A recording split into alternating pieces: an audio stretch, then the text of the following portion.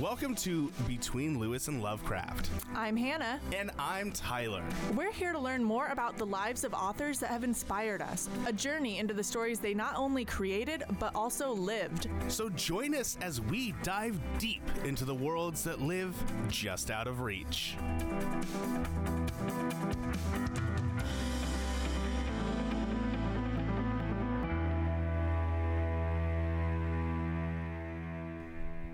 Well, it's happened, Hannah. I have to quit playing Dungeons and Dragons because Satan himself created it, and he's using it as a tool to bind my soul to hell forever through imagination and wonderment and joy. That's how he always gets you. Yep.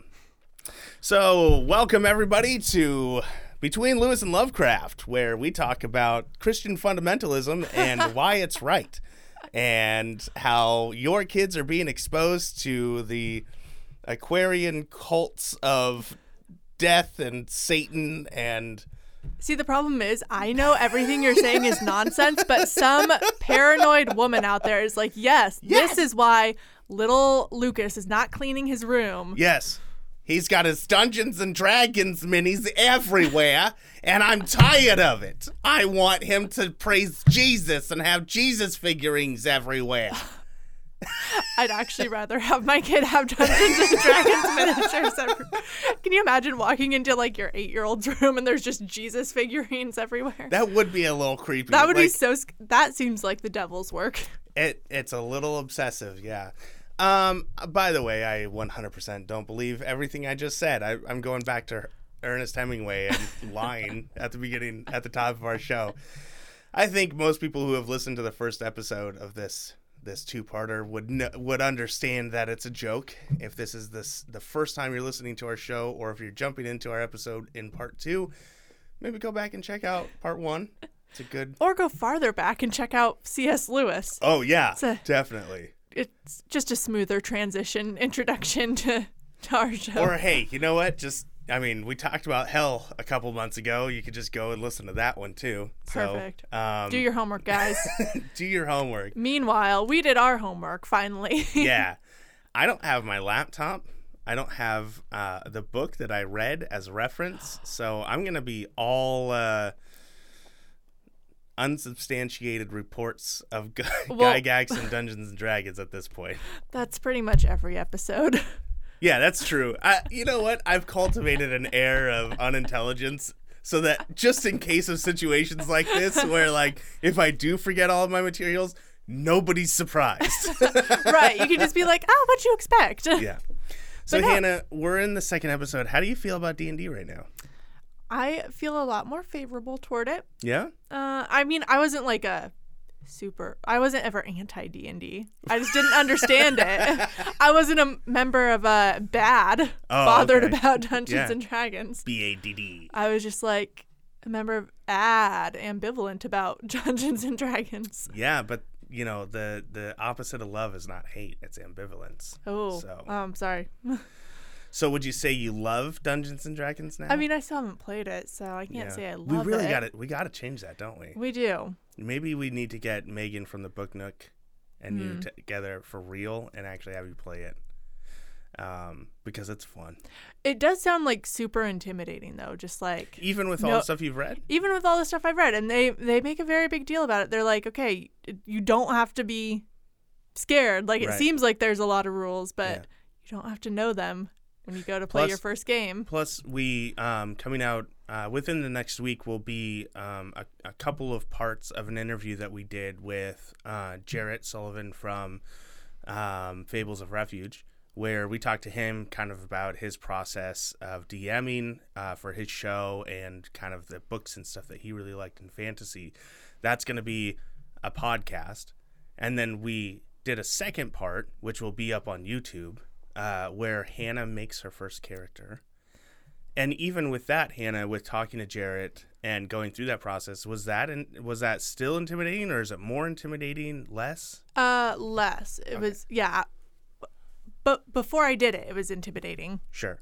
But afterwards, I was like, oh, okay, this is pretty fun. Yeah. Just like roll the dice, and then kind of come up with fun story elements and stuff. Like, I really loved. I don't want to give it away because it's so cool, and when it happens on the show, if it happens on their show, and our characters show up, I'm gonna be blasting it everywhere. So I don't want to ruin the surprise of what we created, but I thought what we had come up with was a really fun idea. We do need to sit down and kind of finish making them so we can send them off to Jarrett to use if he ever does. Yes. But that's pretty much the whole process. It's almost a conversation within the parameters and boundaries set forth by the rules of the book and the DM themselves, the DM being the dungeon master, basically a referee for the game.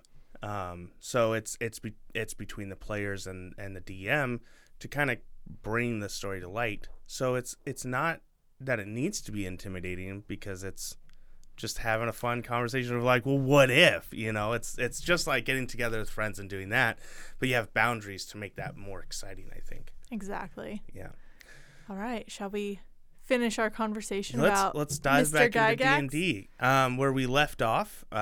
He had just really started the process of thinking about creating it. Yes, they just had that pivotal meeting with Dave Arneson and a couple other friends who came to Lake Geneva to play their own campaign for Greyhawk?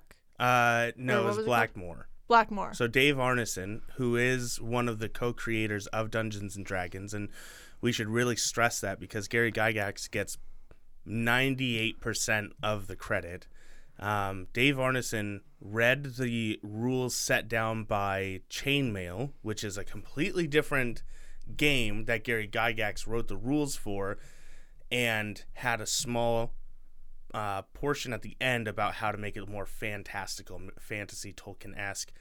And Dave Arneson goes, great, I'm going to take those rules and I'm going to create this campaign of a game.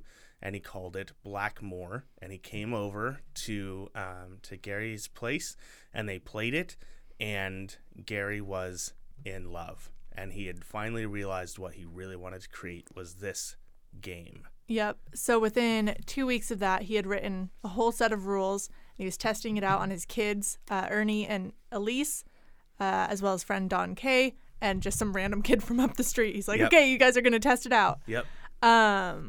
And I think it was kind of cute because when he was trying to come up with the name for the game, he just wrote like lists in different columns with like fantasy-esque words, and like would just randomly read them out. So it would be like cauldron and whatever. Yeah. And he read them to his kids to see what they liked best. And I think it was one of his daughters who was Elise was the one. Elise. He read Dungeons and Dragons, and she was like, I like that one. Yep. We can thank Elise for the alliteration and just the perfect tone, I think, to this game, Dungeons and Dragons. Though, to be completely honest, the things I avoid most while playing this game are Dungeons and Dragons. Yeah. I mean, that seems like a good survival skill. Yeah, well, I mean, like, it gets so, I don't know, I've never been a part of what's called a dungeon crawl. And it's a style of play. It's not even a style of play. It's just what you call an event within the game where you're part of a party that is specifically trying to get through a dungeon to get to the end so you can get the loot and the stuff and kill the monsters. And that's how it was originally created. This is how Gary started the process of telling the stories and creating the game. Is like, you don't have necessarily these open worlds. They could roam, but the idea is you're only using this world to get from one dungeon to the next, and you dive into this dungeon and you go, okay, great, you're in a room and there's a door on the east, west, and north side. Which door do you go through? And you as the group squabble for a bit to try and figure out which one you go to, and then that door might be trapped, or there might be magic interfering, and you have to figure out the riddle and do the whole thing. And the dungeon is a level that has different phases that you as the group work through. That's what he started to create in Dungeons and Dragons, and that's what we would call nowadays a dungeon crawl. Now, when I play, I'm creating a world, and I'm like, you're going from town to town. There might be a cave. There could be a dungeon somewhere, but you're like, it's way more open and it's way more free than how he was creating it back then. Nice. So he has the rules. He has the name. He starts shopping it around. Avalon Hill, which was at the time the biggest war game publisher in the business, not interested in it. No. Wonder if that's one of those decisions that later on they were kicking themselves for. I know the second person that he approached, Guion Games, who he was writing for, 100% kicked themselves in the pants for not doing it. For not taking it. Because it was huge. And the thing is, they just weren't big enough to be able to handle what he thought it was going to take. Mm-hmm. Yeah, so he had been writing for them. He left Guion Games in 1973, and that same October, he took Don Kay on as a partner, and they founded Tactical Studies Rules, or TSR. Yep. So they both invested about $1,000 of their own money to print 1,000 copies of the D&D rules book. And within about 10 months, they sold out. So they printed twice as many copies and sold out again. Yep. So off to a pretty good start. Well, and you have to think, again, for listeners who might not know or might not remember, Gary is highly involved in the gaming community in his area. Right. So it's not like just some rando who made up a game in his basement. He didn't make it up. He's hosting conventions every year at Gen Con. He has several periodicals that he writes and edits for. He has been working on games with other people for a long time. This is not the first game that he has worked on. So he has people who are playtesting it and talking about it in their own groups and own cities and stuff. And you have to think Dave Arneson, he's over Minnesota. in Minnesota, and he's also pushing it a little bit. So there is almost a fan base to be selling this to justify these numbers a little bit. You're right. It's not just him on the side of the road. You're like, try to play my game. Yeah, you want to play some games, little boy? So things were going pretty well, but then in 1975, Don Kay died of a heart attack. And so his wife, Donna Kay, don't know why they have to have such similar names. You had to wonder what the bedroom talk was like. Oh, Donna. So she inherited his shares and took over some of the duties, but it's not like she was... She didn't like it. She hated it. I mean, Don was investing all of his time into this, and she was not a fan of how much time he was putting into a game. So when she inherited his stock, she was like, I don't want this. I don't want to be a part of it. And it created a huge problem for Gygax and Bloom, right? Yeah, the Bloom brothers. Well, Bloom was the third person to Kevin buy or stock. Brian?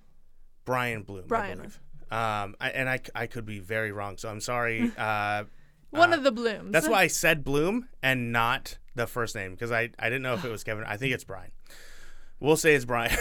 In our retelling of history, Brian Bloom, he bought the third set of shares, and he owned a third of the company, and it's what allowed them to do the second reprinting and get things off the ground. So when Don Kay died, it created a vacuum. There needed to be somebody there who was the third partner, someone who was going to take a controlling interest in the company who owned this. So Brian went and got his brother Kevin to buy those shares. Mm-hmm. So now two Bloom brothers are in charge of Gary Gygax's creation, which is TSR and Dungeons and Dragons, which will end up being a bit of a problem down the road. A huge but problem, for now, they're still having a decently good job. They're making money. They moved out of Gygax's basement and into an actual office space down the road. And Dave Arneson was originally hired as part of the creative staff, but was let go less than a year later. Very quickly, he was not wanted anymore. So this dude who was such a huge part of the creation of D&D, he's out within a year. Well, and it comes down to his work style compared to Gygax's work style. When Gygax started creating Dungeons and Dragons, it was based off of Blackmore. And Gary's like, yo, Don, send me all of your rules and what you used to create this campaign. And he got just in the mail, he got just pages of handwritten goop, just nothing that anyone, like, I showed you my stuff earlier where it was like 1 or 2 sentences and I could recall everything I'm talking about for these books, these ideas that I have. This guy was like that, but like the sentences were backwards because he would come up with them in weird ways. He was a very creative guy. He should be honored for creating such a monumental game, but he didn't have the organizational skills that Gygax did, to the point where Gygax became that filter and funnel for all of these rules and things, and he funneled them down into a nice, neat player's handbook, the rule book for Dungeons and Dragons, and that carried over. They brought Arneson over, and he continued to have these ideas, and he couldn't process them the way that they needed him to create real, tangible rules and things that people can latch onto. So it was just a work style. They just couldn't work together. Right. So after he was gone, they had some sort of agreement about royalties for stuff. He was supposed to get like 5% or something on all royalties from the stuff that he contributed to. Right. Which is fair. And he was making a lot of money from that 5%. Like when they first started, it wasn't that much, but by then it had grown into quite a business. But then later on... By the way, if you guys are looking for specifics in the business portion of how much they made, the numbers that they get, we're not going to touch that. I mean, I'm not good with that stuff. At the height of it was like a multi-million-dollar business. It was multi-millions. Yeah. And but you and I are not here to talk business. We're here to talk books and creative stuff. So suffice to say, Arneson was making a comfortable income just from royalties. Yes. But then... in the late 70s, Gygax created Advanced Dungeons and Dragons. Yeah. Which was, I mean, is it fair to say that it was kind of very different than the original that they came out with? Yeah, I mean, it was different. It was different enough to justify Gygax's thought process of Arneson has no right to the royalties of this. Mm-hmm. He did it because things needed to be laid out better, and probably to stop having to pay Arneson some royalties. Like, it was a double-edged sword. It got a lot of things done, cleaned things up, got people out of the mill that he didn't want to have to worry about anymore. Unfortunately, Arneson disagreed, and he said, you wouldn't have Advanced Dungeons and Dragons if you didn't have D&D in the first place. So all of that money from the first 2 books, I think, of Advanced D&D, that I need to get royalties from that. Yeah. So he sued them. They ended up settling out of court, and it was like a 2-year process. Yeah. Lawsuits aren't fast, I guess. Well, because Gygax started to realize this. And I think that is a credit to his ability to sympathize with people. Like, Gygax is not some money-grabbing businessman. He's about the story. He's about creating stuff. All he wants to do is sit down and write fun stories, and that comes back a lot later. All he wants to do is write good stories and have fun and game. He's not a lawyer. He's not a CEO. He's not someone who should be running a business. So he realizes, like, yeah, you know what? Arneson does deserve some of this, because we wouldn't have D&D without him. Well, and at this point, I think TSR's board and stakeholders are probably getting more powerful too, and they're like, it's cheaper to be like, hey, okay, we're going to give you 2.5% now on royalties from AD&D. Yeah. So that was the number they settled on. But I mean, that tension was always going to be there. Arneson ended up suing again in the mid 80s when TSR tried to stop paying him royalties on the Monster Manual 2. Yep. He won that. Had to get a bunch of money like back paid to him or whatever. Yeah. So I think Arneson described it later in an interview as like they didn't hate each other, but they were never friends again. Because I mean, how are you friends with someone you keep suing? Right. Well, yeah, because you have a fundamental difference in ideals. And yeah, they're close enough to understand each other, but not close enough to accept each other, you know? Yeah. So by the end of the 70s, this guy who helped found it, he's kind of out of the creative picture. Yeah. Also in the 70s, we get to deal with the moral hysteria around D&D. Late 70s into the early 80s, and really throughout. Throughout the rest of it, to the basically. 90s. There's always going to be those people who are.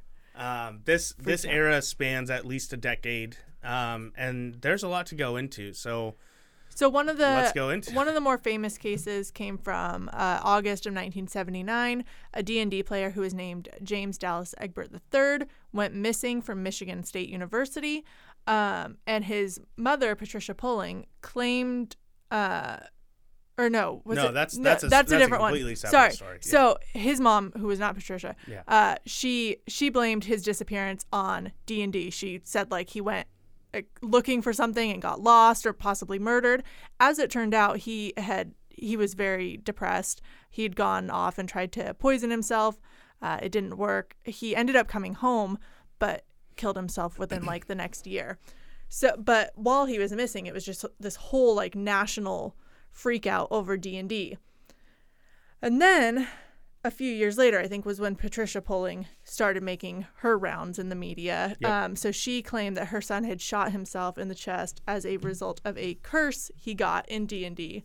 And so she founded BAD, Bothered About Dungeons and Dragons, which is basically Mad Mothers Against Drunk Driving, but for games. Yeah. So all of this is going on. I think at one point, Gygax tried to go on 60 Minutes or something and clear the air, but they brought in all these parents who claimed that their kids had either killed themselves or tried to commit crimes as a result of that. I mean, he was basically fighting a losing war there, just because it was so catchy. It was a very convenient thing to blame. Sure. Societal problems on. Sure. I think at some point they were like, there have been 50 suicides and homicides linked to D&D. Yeah. And it was just insane. The interesting thing was, during all of this, Dungeons & Dragons was doing great financially. Yeah. So to back up before we get into that, there's just so much to talk about here, especially for me as a Christian and someone who kind of caught the tail end of the Satanic Panic, right? I still have books on my shelf that are 100% influenced by this era. And so it's interesting to look at it in retrospect and stuff. You have a lot of stuff going on. So the first one was James Dallas Egbert III, just the best name ever. He was a really smart kid who got sent to college way too soon. He started his freshman year of college at 15 years old. He went missing when he was 16 years old, his sophomore year. So you can kind of glean an idea of maybe the expectations that were on him, right? And he played D&D, and there's this idea of that they would go down into these utility tunnels and go play D&D. Which sounds super fun. It sounds super fun, but also dangerous. Don't do it. We're not advocating that. But if I ever host a big time thing, maybe it'll be in a utility tunnel, just as a reference to this. But so he wanted to commit suicide. He just wanted to commit suicide, so he goes down to the utility tunnels to lose himself. And so they hire William Dear. Yep. And William Dear is a terrible, terrible person. If you do any research on him, you will see that all he does is he sticks his fingers into any pie that he can when he was doing any of this, and he is trying to stir up as much controversy as he can to justify him doing his investigations into things. He has several books about the OJ trial. I was going to say, this is the guy who wrote a book claiming OJ's son was the actual murderer. Yeah, he just looks for opportunity, and he's just trying to sell books. That's what William Dear is doing. So if there's anyone of the William Dear estate, here's what you can do. Go fuck yourself. Because all you did was fuck with something great and try to push it down. So first hit on my list is William Dear. It's stupid what he did, and anybody who's just trying to get controversy going for the sake of selling books, they suck. And they're not all he did was fuck things up. he goes and investigates that this missing kid, finds him in the utility things because there was a cork board, right? There's a cork board with pins in a very specific pattern, which I've seen a picture of it, and it to me looked more like a phallus than it looked like utility. Like, I don't know how someone could look at this and be like, oh, this shape is like the utility tunnels underneath blah blah blah's home. It's like, no, that's a dick, dude. Like, that's a penis. But whatever. He somehow jumps to this conclusion. They go down, they find him, save him.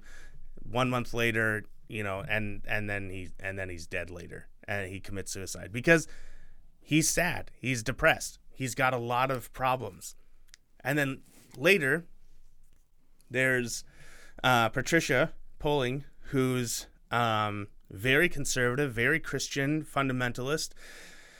And she sees that her son is depressed and stuff, and starts to try and figure it out like any mother would. And eventually he kills himself, and she starts to look for why, because it can't be her. It can't be the family unit. That's impossible. And it can't be the fact that he might possibly have been homosexual and couldn't come out to his family.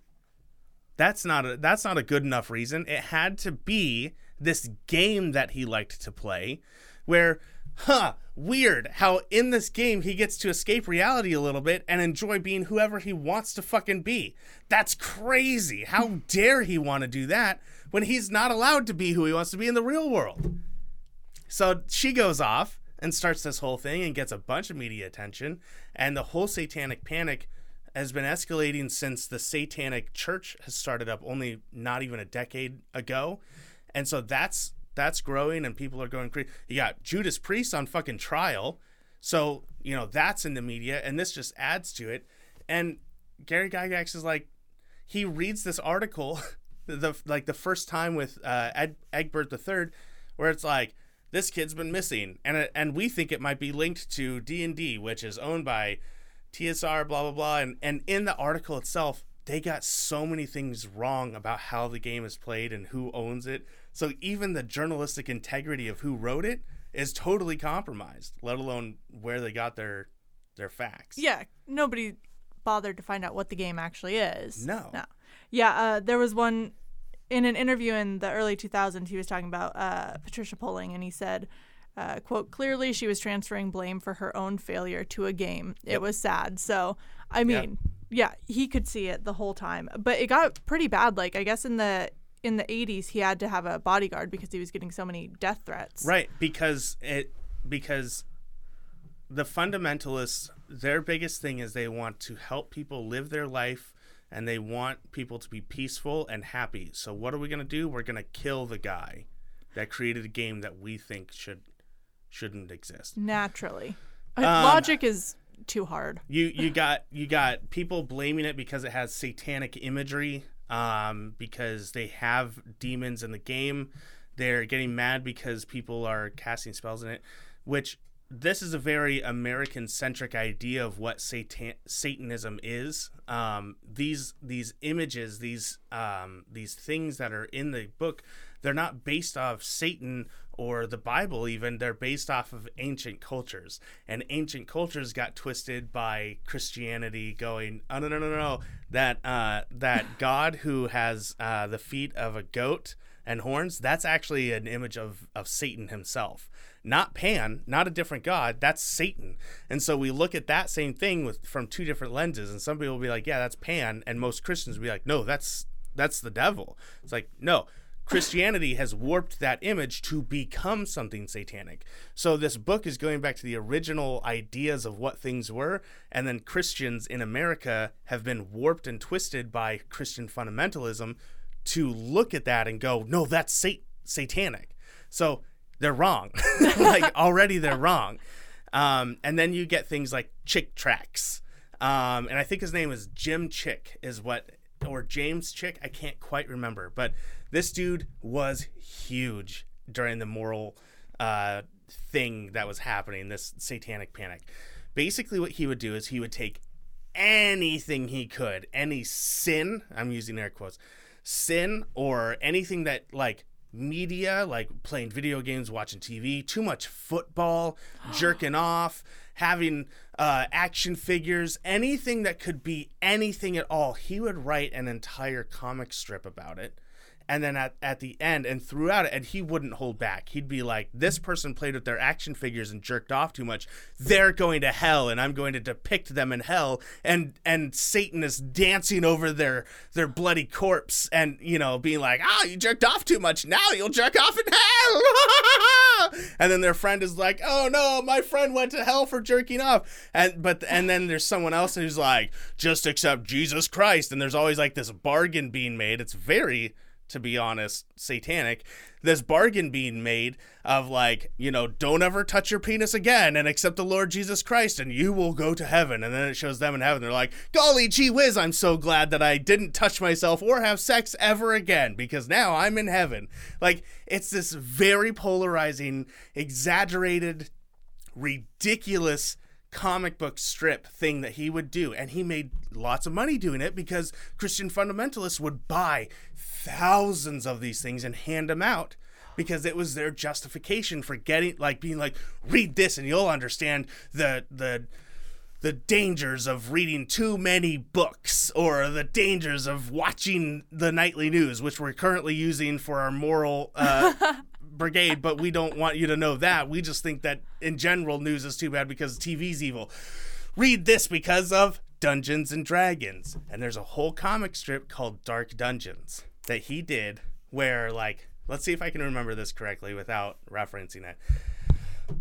Dark Dungeons is about a couple of friends, some girlfriends that are hanging out and playing D&D, and one of them starts to get super into her witch character and goes and joins the occult and becomes an actual witch through it because there's this prevailing rumor that the original Dungeons and Dragons had actual spells that they would use, like they've gotten from real life, so that they could make the game more realistic. So if you just read that, you could learn how to do these spells in real life, which is bullshit. Wait, are you telling me that spells aren't real, Tyler? I'm telling you that the idea that you can read a Dungeons and Dragons handbook and know how to do magic, that's the bullshit. Anyway, so she starts getting into it, and then like the dungeon master or somebody else is starting to get really into it as well, and then somebody dies in the game. And they all lose their shit. They're like, you're not allowed to be here anymore because you died. And then so she like goes off. And I can't quite remember how it all goes. But essentially it leads to someone committing suicide. Because they're like, it's my fault that this character died. And so I'm going to commit suicide. I can't live with myself anymore. And then they're all like, oh, no. And then they're like, well, that person went to hell, but you can still save yourself. Get rid of your lousy Dungeon Master manual and pick up the Bible. And I'm almost quoting it exactly right there. You sound very over the top in the way that you can only be if you're word for word imitating a Christian fundamentalist. Yeah. And so then she strikes a deal with this pastor to accept Jesus Christ, and she's saved. And then the whole moral dilemma faded for like 20, almost 30 years, and then they made a movie off of it. You can type it into YouTube. You type Dark Dungeons, I think, into YouTube. Is it a good movie? No, it's so shitty. And I watched it. I could not tell if it was a parody of it or if it was an actual, like, some Christian was trying really hard to make this really important video, but it's really bad. And like I cannot tell. I can't tell if it's bad on purpose or bad because it's a Christian film. But it did get the Jim Chick or whatever his name is, James Chick, whatever. Did get his approval. Like they showed him it, and he's like, "Yep, I sign off on this," and he allowed it to be produced. So then it must be bad. Otherwise, he's really dumb. He's really dumb, and he thought it was serious, but it just was bad. And they're like, "Can you believe that he fucking signed off on this parody of his own comic book?" Or I just don't know. I can't tell from watching it. But yeah, so even in 2014, we're still getting this stuff. We're still getting these narratives of like it could be evil. And even like the guy on the 700 Club, the super old guy who's basically resurrected himself like 3 or 4 times, or at least it looks like it. He even like recently was like, oh, I don't know if video games are bad, because someone asked like, should I allow my kid to play video games that have magic in them without them actually doing magic in real life? And he's like, it's not about how close you can get to danger without, getting in trouble. It's about how far away you can be. And I don't know about video games, but I do know about this Dungeons and Dragons. And I'm like, yo, Pat, you're like 20 years late on this, bro. You should no. Oh my gosh. So, that was fun. And you know what? To be completely honest, going through this era just with Dungeons and Dragons makes me really want to do a whole episode on some books that came out of that era. I would love to do that. Yeah? I'm obsessed because it's just so weird for me since I was never raised like that. Like, I remember when I was a kid and Harry Potter came out, my best friends, they weren't allowed to read it because it had magic in it. And little, like, 8-year-old me was just like, what the fuck? What? Yeah. It's just a book. Yeah. So, yeah, that's all so foreign to me. The one thing that I did want to give a quick reference to was also from 1980 to 1995, the FBI was basically stalking Gary Gygax. Yeah, they compiled a whole dossier on him and TSR. Are you going to talk about the two that... I was going to talk about the note. Were you going to talk about the two that joined his group? No. Okay, I'll get into that. So one of the things, and I got this from... There's this really long article that I would suggest people check out on Reason by CJ Ciaramella about if you send Dungeons me the and link, Dragons. I'll try and include it. Yeah, we'll send the link on there. And that was, I had read it 2 years ago when it came out, and that was like the first thing I ever read about D&D was about the FBI looking into him. But in 1980, there was a note written on TSR stationery about an assassination plot that got the FBI's attention. It turned out to just be like notes for a plot of a game. But they ended up like going to TSR to confront them about that. So that was one that I thought was kind of funny. I'm like, oh my God, you morons. Yeah. But no, so 2 FBI agents infiltrated them. There was a couple of FBI agents posing as a boy and a girl, a couple, and they came to town and they basically like wormed their way into his gaming group because they wanted to see what they were actually plotting. And then they played. And then they revealed, we're FBI agents, and we were sent to figure out what you were plotting, but we can see that this is all, like, totally chill, and also we would love to join your gaming group. That's amazing. Right? That's what Christianity should be like. Christianity should learn something from D&D, right? Of like, oh, hey, this is chill, and you guys all seem like cool people. You don't seem like the sort of people that would literally lynch somebody if they got their hands on them. We want to join your group. That's what it should be like. Instead, we're leaving it up to things like Dungeons and Dragons to do that, to include people and show the FBI that it's totally cool. Yep. So we will put up a link to that article if you want to read more about the FBI craziness. And that story does come from the book that I was reading, which is The Empire of Imagination. So, nice. Again, I read that, and then Hannah, you're reading Of Dice and Men. Yes. Yep. So that is where we're getting our information. Yeah. Okay. So I think we can jump out of this era for now. We're definitely going to talk about more of this stuff later in another episode, but for now we're gonna move hit on. The pause button on our rants. Tyler, I need to take a break. While the Satanic Panic is going on, Dungeons and Dragons is doing great financially. Yes, they're selling like crazy. In 1981, Gygax made a distribution deal with Random House, which was the biggest publisher in the U.S. at that time. They might still be. So he got the game into tens of thousands of bookstores. TSR followed up the deal with some more kid-friendly products, so business was booming. In 1982, the company saw its annual D&D sales shoot up to $16 million in the 80s. So that's a shitload of money. So at this point, the Bloom brothers had the controlling interest in the company, which would lead to a lot of problems. And also at the same time in the early 80s, Gygax was separating from his wife. So as part of that, he was like, I'm going to go to Hollywood. He moves over there. He's living large, spending like crazy. He rents a mansion. Yeah, he's got a fucking mansion. He is rubbing elbows, doing a whole lot of coke, probably. He was doing so much coke. Like he's got young girls hanging out, not young, like gross young. Not Epstein. Like, yeah.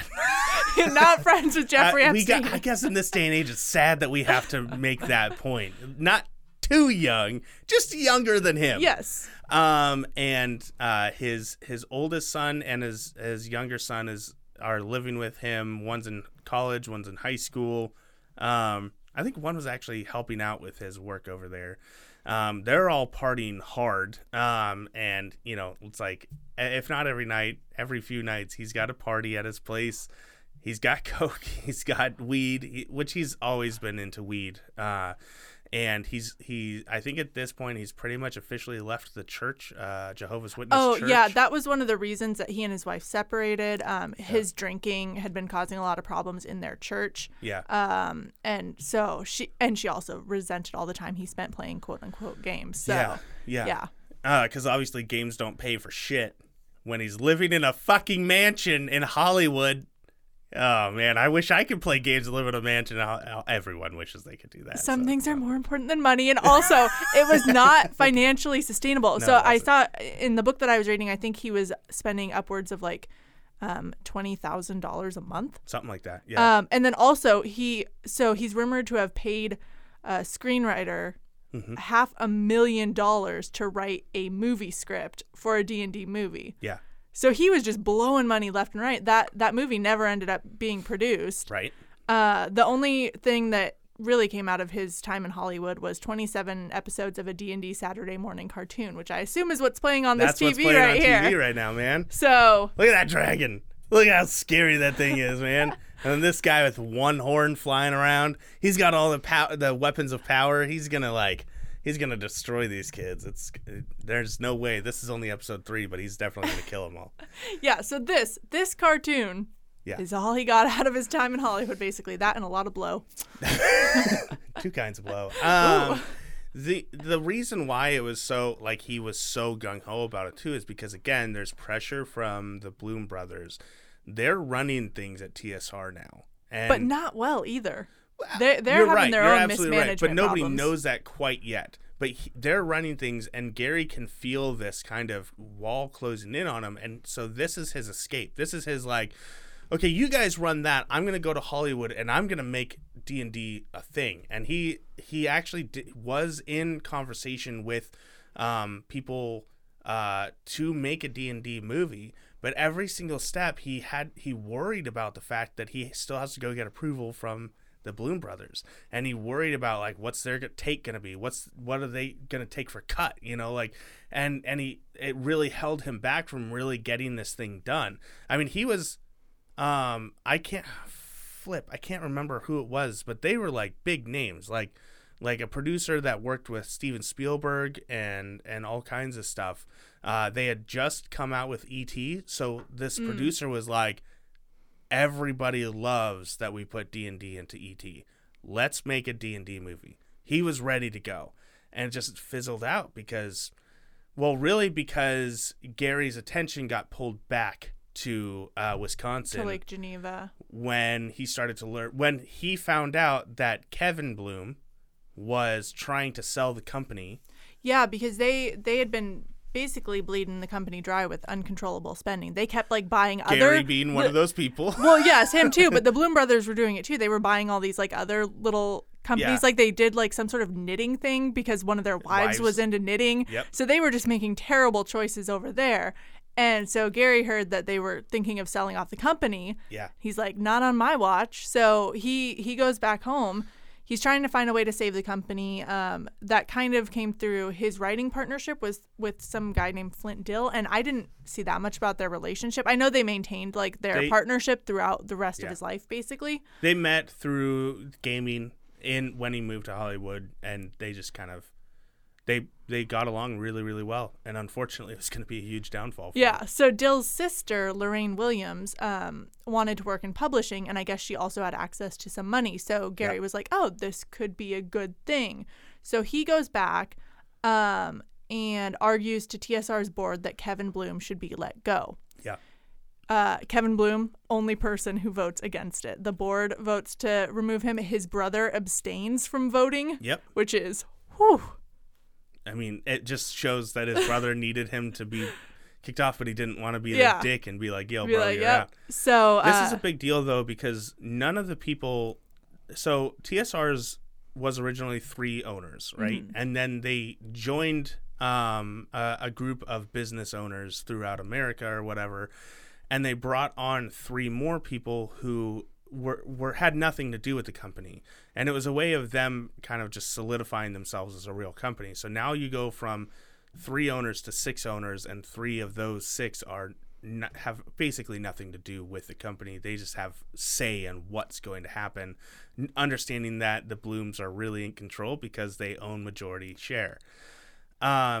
Those 3 extra people did not like Gary Gygax. Like, they were not fans of his. He went to petition them to get Bloom off the board, he was like, they're probably going to fire me. Yeah. Like, he didn't think it was going to go well. Right. But this is like his last ditch attempt to save his company. So they actually agreed with him because he presented enough evidence to show that Bloom was fucking things up, and then they got rid of Kevin Bloom. Yeah. And as a person in charge, at least, he still had his share.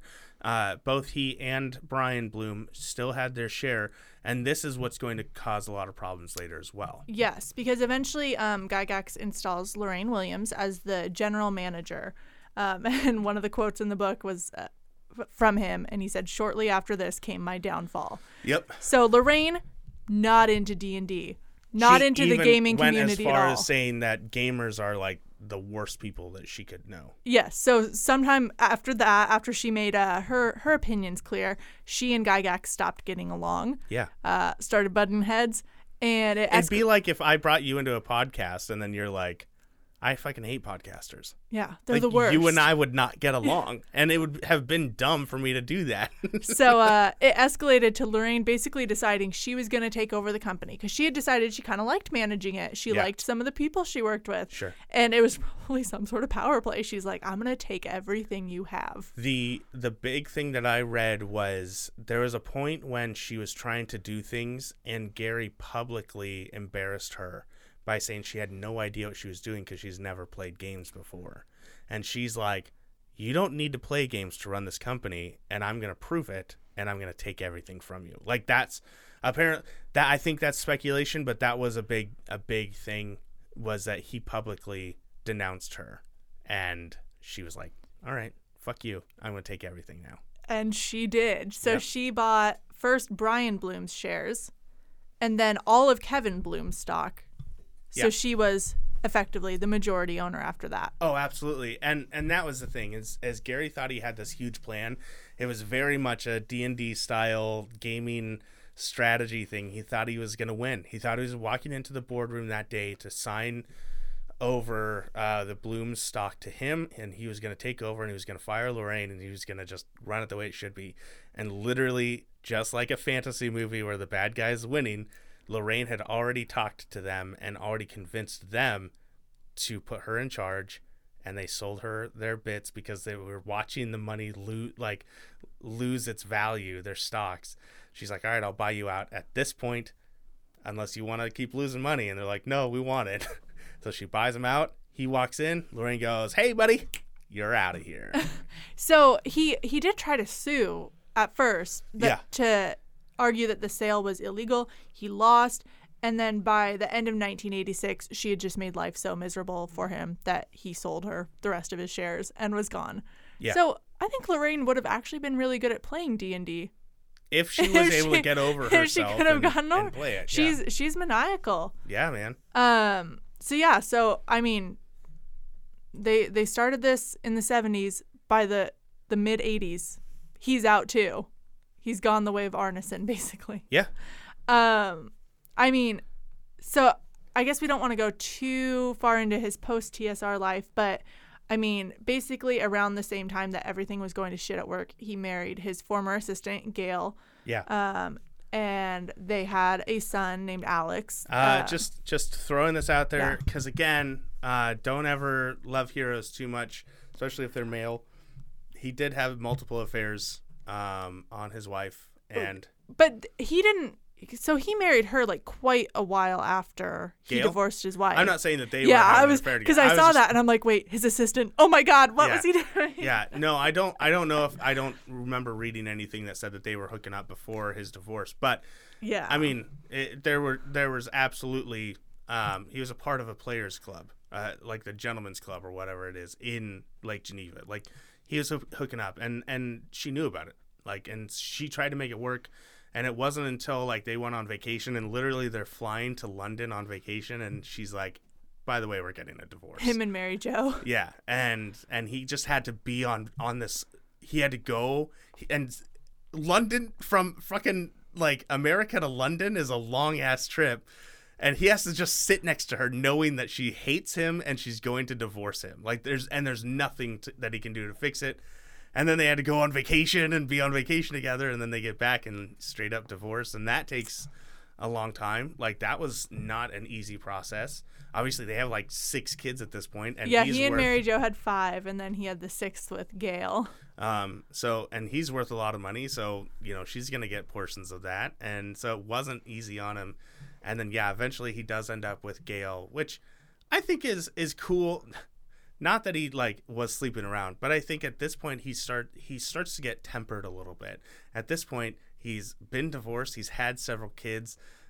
He's been beat down time and time again with his work and what he loves doing. I think we're starting to see a little bit more of a mature guy coming out of all of this. And so when Gail gives him his 6th kid, I say gives him like it's property, but I didn't mean it like that. I meant just in general, like when he knocks her up and she has the baby. The baby, like he realized how much he wanted to be a dad at this point. And like he wanted to be a dad before, but he was so invested with all of his other stuff. Like now with his final kid, he's finally taking the time to actually be a dad with him. And the other 5 were like, great, I'm glad you finally figured out how to be a dad. The other 5, I don't think I ever read anything that said that they were ever disapproving of his fatherhood or his style, but it was just like, I think it's just like an internal thing of him figuring it out. Mm-hmm. So this is a point where I think he's really starting to kind of change his life. Yeah. And then career-wise, not much happens. He tries to start a new company called New Infinities Productions. They published 1 game, went out of business. Yeah, real quick. He took a job after that writing a new fantasy game called Dangerous Dimensions. Yep. But TSR threatened a copyright lawsuit because it was DD. Yeah.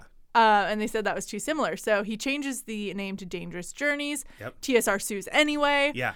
And basically, they just make it impossible for him to do anything fantasy related. Lorraine is going after him. She has a vendetta against him. And one of the things that I found really interesting was when they took it to court the second time, and he's like, yo, this is not the same game. And she's like, well, it does this and this and this, which is the same as D&D, and it's got all these same rules and same style of play. And Gary at one point told the judge, like, hey, is there a difference between chess and checkers?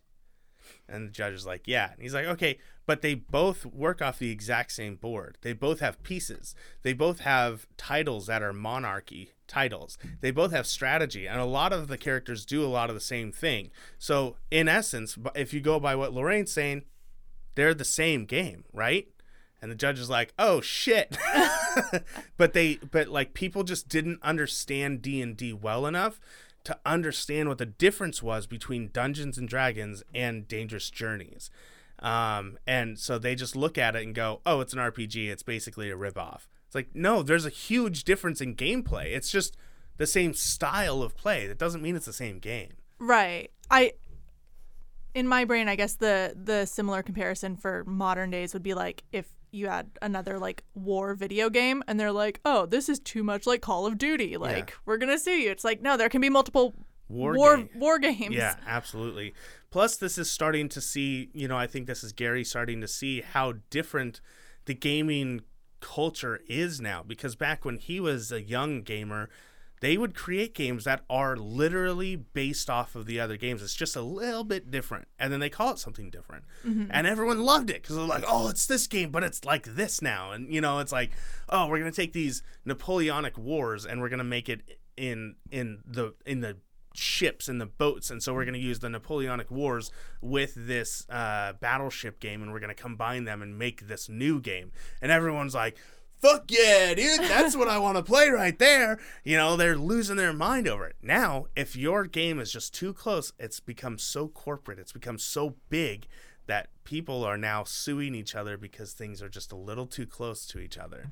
And it's just huge change in the culture that he's being reintroduced to, because he's been hiding behind D&D the whole time. Mm-hmm. And now he's trying to do it again, and it's just not working. Yeah, they just won't let him.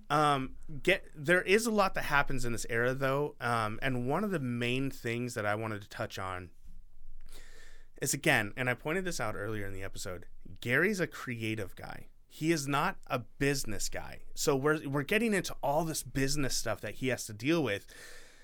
And his love is for wargaming and telling good stories. And so during his time with Dangerous Journeys, he got to create or continue writing books. He wrote novels. You can go find them. I think it's like Ruck the Rogue or something like that.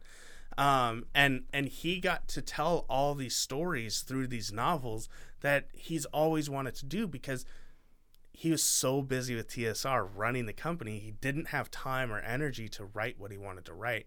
And now that he's older and he's getting windfalls from, you know, TSR money and from some of the stuff that he's got coming in, he's finally able to do what he wants. And I think that's really important to note, is like, there is a point where he is able to start creating and writing and becoming the writer that he wanted to. So Dungeons & Dragons is not just a gaming system. We're not just talking about Gary because he created a game. He also wrote a lot of good stuff. So I really wanted to point that out before we move on. Right. Yeah, so I mean, basically the only other things I had to talk about were like his legacy. I mean, he tried all those other things after TSR, but nothing was as big as D&D, which, right. I mean, is not a slight toward him at all. No. D&D was this massive hit that has endured for years and years, or decades and decades, and will probably continue to long after he's dead. And to be honest, the only reason why some of his other stuff isn't out there is because D&D ended up buying the rights to those things and just kind of squashing them. Yeah, burying them. Yeah, so it's not that they weren't good, it's that they just got buried, which is so sad. Like, it's so sad that somebody can work on something for so long and then it's just gone because people don't want it to be out there. Well, and sad that you can be the creator of something and then never be allowed to do anything like it again because someone bought your shares. Yeah. It's so bureaucratic and just such a nightmare from a creative standpoint. Right. So at some point, Dungeons & Dragons, or TSR, creates second edition D&D. People don't like it as much, but they did it specifically so that they didn't have to keep paying Gary Gygax any royalties. This is late 80s, early 90s, I believe. And they basically created an entire edition. They redo the entire thing, and they did basically what he tried to do to Arneson, but they did it fully and completely so that they could be like, nope, you don't get any more money from us. And it was bad deal after bad deal after bad deal under Lorraine, and eventually the company was in debt for like $30 million, and they had to sell to. They were talking to one company who was interested in buying it, but then the company wasn't sure if they could fully manage it, so they talked to Wizards of the Coast, who are based in Seattle. They're the ones who do Magic the Gathering, right? Yeah, they were popular because of Magic the Gathering, and Wizards of the Coast liked the pitch so much that they didn't want to go in as a shared investment. They just bought the company that pitched it to them and TSR at the same time, and then eventually Wizards of the Coast was bought by Hasbro. I kept wanting to say Hillsborough. That's a city outside of Portland. Hasbro bought them, but let them continue doing their thing because they're like, obviously it works. We just want to take a cut. We just want the money that you're making. So now Dungeons and Dragons is published by Wizards of the Coast and owned by Hasbro. Some would say owned by Wizards of the Coast, but they're double owned. So And that's where, you know, we start to get into the legacy. One of the big points was he was featured on like Futurama. Yeah, he got to voice himself in an episode that I think also had like Stephen Hawking, Al Gore, and Lieutenant Uhura. Yeah, and then I guess they like end the episode by all sitting down to play D&D. Yep. So basically, I mean, as far as I see it, he had a pretty good life despite all of the shitty business deals that went on. Like the end of his life, he kind of got to like soak in being the legend that created D&D. He got to go to the conventions that he loved. He got to, you know, talk to the fans. I saw somewhere that like he made it a point to always write back to letters that he got from dudes in prison. Oh, really? Yeah, because that's also in the article that we're going to link to. D&D was like a big deal in prison, and there were a lot of cases about how they didn't want the inmates playing it because they were like, they're going to get into like gang wars over D&D. Well, not just that, but it's also a moral question. If people are using D&D as escapism, not to escape prison, but escapism from the reality of life, then a prisoner could spend their entire time within prison in a fantasy world not thinking about or working on themselves, and thus they just escape the time that they spent in prison. I would argue that, and maybe I'll save this for later, I don't know. I'm going to save it for later. I'll get back to it. I'm going to bring up the prison thing later. Okay. That's what they think. I'll bring it up later. Okay.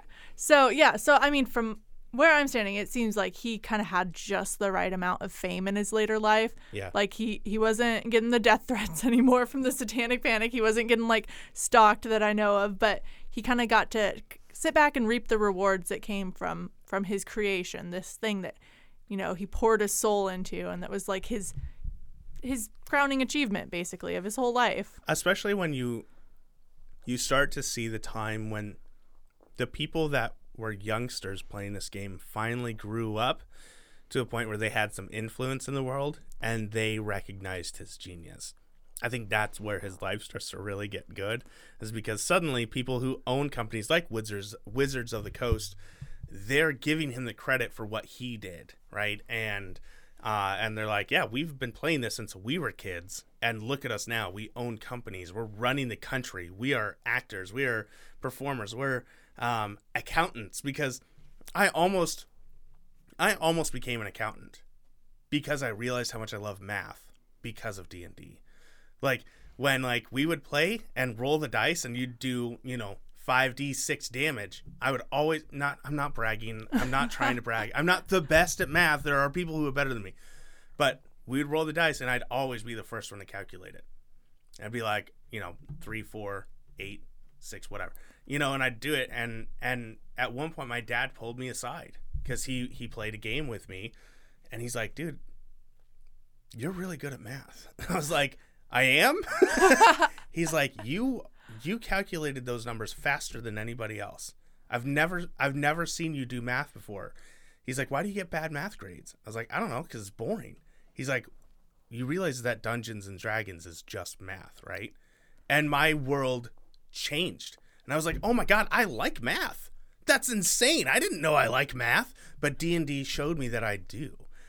So it's just crazy. These people went out into the world after playing D&D for so long, and they became the ones that changed it. And so that's when Gary, I think, really got the credit that he deserved. Right. Do we want to talk about, because obviously he's not still alive. Spoiler alert. What? I know.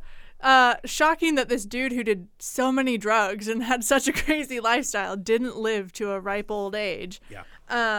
So one of the last creative projects he announced was in 2003. He said he and his former assistant DM, Rob Kuntz, were going to compile a 6-volume guide to Greyhawk, which was his personal campaign, right? Yep. And they were going to use details that TSR had never published, so they were going to try to get around it that way. They were also going to call it, how do you say it?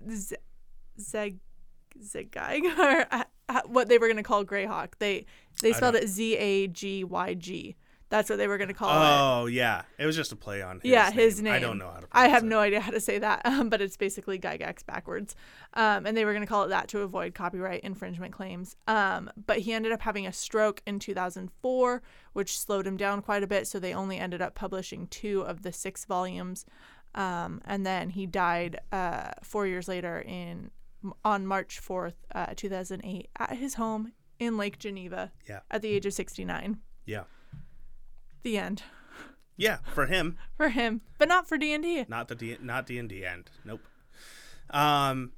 Yeah, and around that time, D&D had been at its 3rd edition after being bought by Wizards of the Coast, and quickly after that, around 2012 is when 5th edition came out. I skipped 4th because I don't like 4th. At me in the comments.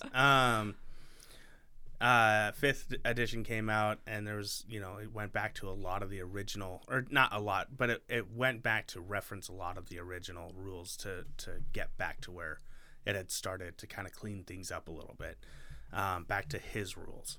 So that was a big deal. So yeah, I mean, he lived a life. I think there are good moments in there. Obviously, there are bad and tragic moments. That's why it's a life worth talking about. Towards the end, I think he really started to realize what he enjoyed about life, and it was being with his family. And he had worked hard enough to know what he wanted, which was family, And I think a lot of that came from when his dad died, and he wasn't a good son at that time, and he didn't respect his dad for all the good shit that he had done, and he regretted that, and so he wanted to do his best to be a good dad for his kids. So that was an interesting take from me. I like it. What's your opinion now? Give me your ending sermon on D&D. Oh my god, my ending sermon on D&D is that I wish I would have played it as a kid. Yeah. Like, I think I'm just reading of Dice and Men, which is like part biography of Gary and how D&D was created, and part like memoir for the writer himself. Yeah. Like, it's really interesting to see or to read how D&D has shaped people, no matter what career they go into. Like you said, math skills. The guy who wrote of Dice and Men is a journalist. Like, yeah. So many of the things that they are now, they are skills that they took from playing D&D. The social skills, the creativity, the problem solving. So yeah, I just think like it obviously has that stereotype. When you first hear someone talk about D&D, you're like, oh, that's super nerdy or weird or whatever else. Yeah. But I think that's a really unfair stereotype, and I think it has had overall a very positive impact on people and art. Yeah, absolutely. Well, I love it. We're going to figure out how to get you to start playing D&D. It's not too late. It's never too late to play D&D. Just because you didn't play when you were a kid doesn't mean you can't play now. Right. We'll get a game going. Woo-hoo. At some point. I don't know how involved I'm going to be with it, but we got to get something going. You'll just dump me off on some other. I'm going to get you and Megan together, and I'm going to play at least a game session or two with you guys, just so you can get an idea of it. And then we got to find someone to start running games. I think it'd be fun if you guys did. We don't have to make it a podcast or anything, but if you guys just did like a literary D&D campaign where like you're jumping from book to book or some shit like that. Oh my god. And then and you just have like whoever's running the game is just coming up with these scenarios. That would be fun. That would be so fun. Right? See, this is why you make a good DM, because you think of stuff like that. Yeah, the problem is I'm too fucking busy, man. Trust me, I want to. I'm already coming up with ideas, but I just can't because I got other stuff going on. I know. It's such a problem. So our problem now is that we've gone long once again on this episode. And we're going to go a little bit longer. I have my quick thing that I want to say. Yes. What I was alluding to with the prison thing. Okay. So I think D&D is the greatest thing in the world. I really do. Right? Like for me, like there's Jesus, my wife, Dungeons and Dragons. And I'm not being facetious. I'm not being facetious. I'm not being hyperbolic either. I think that D&D is starting to be seen for what it could be, which is a tool to help people come out of themselves a little bit. It started as rules to have an imaginary battle on an imaginary battleground, but it's become so much bigger, and it's changed so much, and it's continuing to change, and I'm excited to see the way that it goes. I'm a little scared of some of the stuff that's happening right now, but the process of taking yourself, sitting down at a table and going, who do I want to be right now? And I've been able to play characters that are so not me that it's helped me have the mind frame for empathy and understanding in other people's lives. When people are like, when there are fundamental Christians who are like, we have to do this and it has to work this way and we have to do it this way, I can be like, okay, I disagree with you, but we can talk about this. Because I've played the Paladin in Dungeons and Dragons who has literally said that shit. I've played a game where I've been like, if we don't do it my way, I will kill every single person who gets in my way. And everyone's like, whoa, dude, what? Why would you do that? Now you're making the game harder. It's like, look, this is what my character would do. This is how this person would react to the situation. We just found out that there's a murderer in town. They murdered people for a good reason, but they're a murderer too. And if we don't take care of them, then we're saying that it's okay for murder to happen. I'm a paladin. I can't let that happen. So then it becomes a moral dilemma. It becomes a discussion. And then it turns into a battle, and it's great, it's fun, and people lose and people win, and then there's dragons, and it's fun. As a DM, I get to create worlds and scenarios like that where I have to fit every angle of the argument, where sometimes I'm for the murderer going and murdering. Sometimes I'm against, and so through this game, I've been able to step outside of myself and get around my own pride and my own ego. And that's been what I've learned from this game. I've also learned that I like math. There's small things like that. There are people who have played this game and they realized through this game, I want to be an actor, because they get so into character that they dress up as their character, that they do the voice, and they think about it. They write stories and backstories, and they're like, this is what I want to do. I love acting. I love the theater, and I love D&D because of it. There's people who have decided their entire life because they've played a couple of sessions of D&D. It's so important to allow people to try on different faces, especially at a young age, at a teenage age, where you don't know who you are. All you are right now at that age is an amalgamation of what your parents have told you are. But to be able to have an excuse to try on other faces is so important. And it allows that freedom to decide for yourself without the frustration of someone telling you have to be a certain way. So I think, especially for teenagers, going even in college and in your 20s, it's so useful as a tool to help your personality. Getting into the prisoner thing, I didn't want to spoil it too much, but I feel like it could be used as an opportunity not for escapism, but for moral lessons, where it's like, okay, in real life, you literally murdered somebody. Let's go ahead and play this game. Like, you can have actual psychologists and psychiatrists and people who are capable of understanding the human brain, and you have them running a D&D game, and it's not, about the battle as much as the moral conundrums of situations, and they can really, that it's like when they have kids drawing and then they look over the drawings, they're like, oh, this reveals this and this and this. The exact same thing can happen in D&D. So when I say like it's one of the best things in the world, I'm being serious, because I think it's something that people need to get over, the stigma of the satanic panic. They need to get over the stigma of, oh, you're just a bunch of nerds running around the forest and elf makeup, and doing one damage. Like, that's different. That's something else. That can be good for people too, but that's not what we're talking about today. So being able to get out of yourself and enjoy the process of playing this game, and if you're a video gamer, it's the exact same feeling of playing a video game. If you're someone who just plays board games, it's the same feeling as playing a board game. If you're a writer, actor, I don't know what else. Like, it's all of these things in one. And one of the things that, so I'm going Ty the Bible guy. One of the things that I get from the Bible the most is in Scripture, Paul says, try and be all things to all people. Be a person that feeds the hungry. Be a person that shelters the homeless. Be caring to those that need a caregiver. Be stern to those that need direction. Like, be all things to all people. And that's exactly what Dungeons and Dragons can do. It can be all things to all people. Mic drop. That was it. That was quite the and it ended in a very sermon-y note. Yeah, well, I haven't been a youth leader in a while. It kind of comes out. It never goes away, I guess.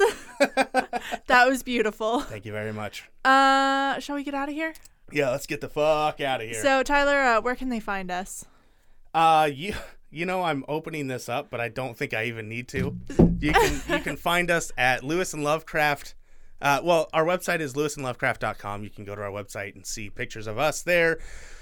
Click on our show button. It'll take you to our Podbean in case you're not on a podcast thing. Instagram, you can see pictures of us there with, small announcements and videos and stuff at Lewis and Lovecraft. You can email us at lewisandlovecraft@gmail.com or facebook.com/Lewis and Lovecraft. Correct me if we're wrong, but we're still taking flash fiction, right? They can email that to us. Absolutely taking flash fiction. Thanks for bringing that up, Hannah. I want all of you listening right now, to stop whatever you're doing and think of a fun, silly, scary, spooky, weird story that you can write within 500 to 700 words. That might seem like a lot to some people, but that's like 3 paragraphs. That's like a page, maybe. It's not that much writing. It might not seem like enough to some people, but it's a good exercise in writing to just get a story out.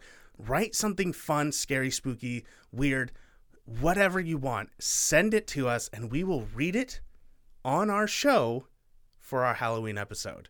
Submit your stories by October 15th. Email them to lewisandlovecraft@gmail.com. Woohoo! Perfect. Yeah, I'm looking forward to hearing them. I don't get to read them ahead of time, so yeah. The basic idea of that episode is going to be I'm going to present them to Hannah to kind of review and talk about, maybe chuckle or be like, "What the fuck was that?" So and it was really fun last year, so I'm looking forward to it again. You guys are so talented. Yeah, so it'll be fun. And then housekeeping. Thank you to Jake Basson for our awesome intro music. As always, we love him. You can find him at soundcloud.com/Jake Basson, B as in boy, ASSEN. Yep. Make sure, wait, which one am I supposed to do now? Subscribe. Make sure you subscribe. See, I don't have it up. I'm trying to remember. Make sure you subscribe to our show, whether it's on iTunes or Spotify or wherever you get your podcast. If you're just a random podcast catcher, just subscribe to us so that when we do produce random things, go to our YouTube. Subscribe to our YouTube because we are going to start putting stuff up there. And if you're on a platform that allows you to, please review us. We want to know what you think. And it also helps other people who might be on the fence about listening make that decision. So make sure to review us. And then also, the best way to review us is to tell a friend. Yeah. Make sure you just tell someone about this. If you know about someone who is interested in D&D and you want to see their reaction to our episode, send it over their way. Let them see what they think of the history. If you like D&D and you want to show people an intro to D&D, maybe this is a good way of doing that, and we're fun enough that people would be interested in it. Send us their way. If you just like talking about books with people, if you're in a book club, if you know a bookstore owner, if there's just random nerds that you know, send us their way. Tell your friends about us. It's the best way to help our show. And right now, we need your help. Help me. So do you want to allude to our next episode? We need to figure out what we're doing for our next episode. We know the next one, though. We're going to talk about some middle school books. Yeah, I already read mine. You already read yours? I started reading mine yesterday. Yeah, so, yep. I'm so excited. Are you there, Methuselah? I can't wait to hear what book this is. Yeah. Over and out.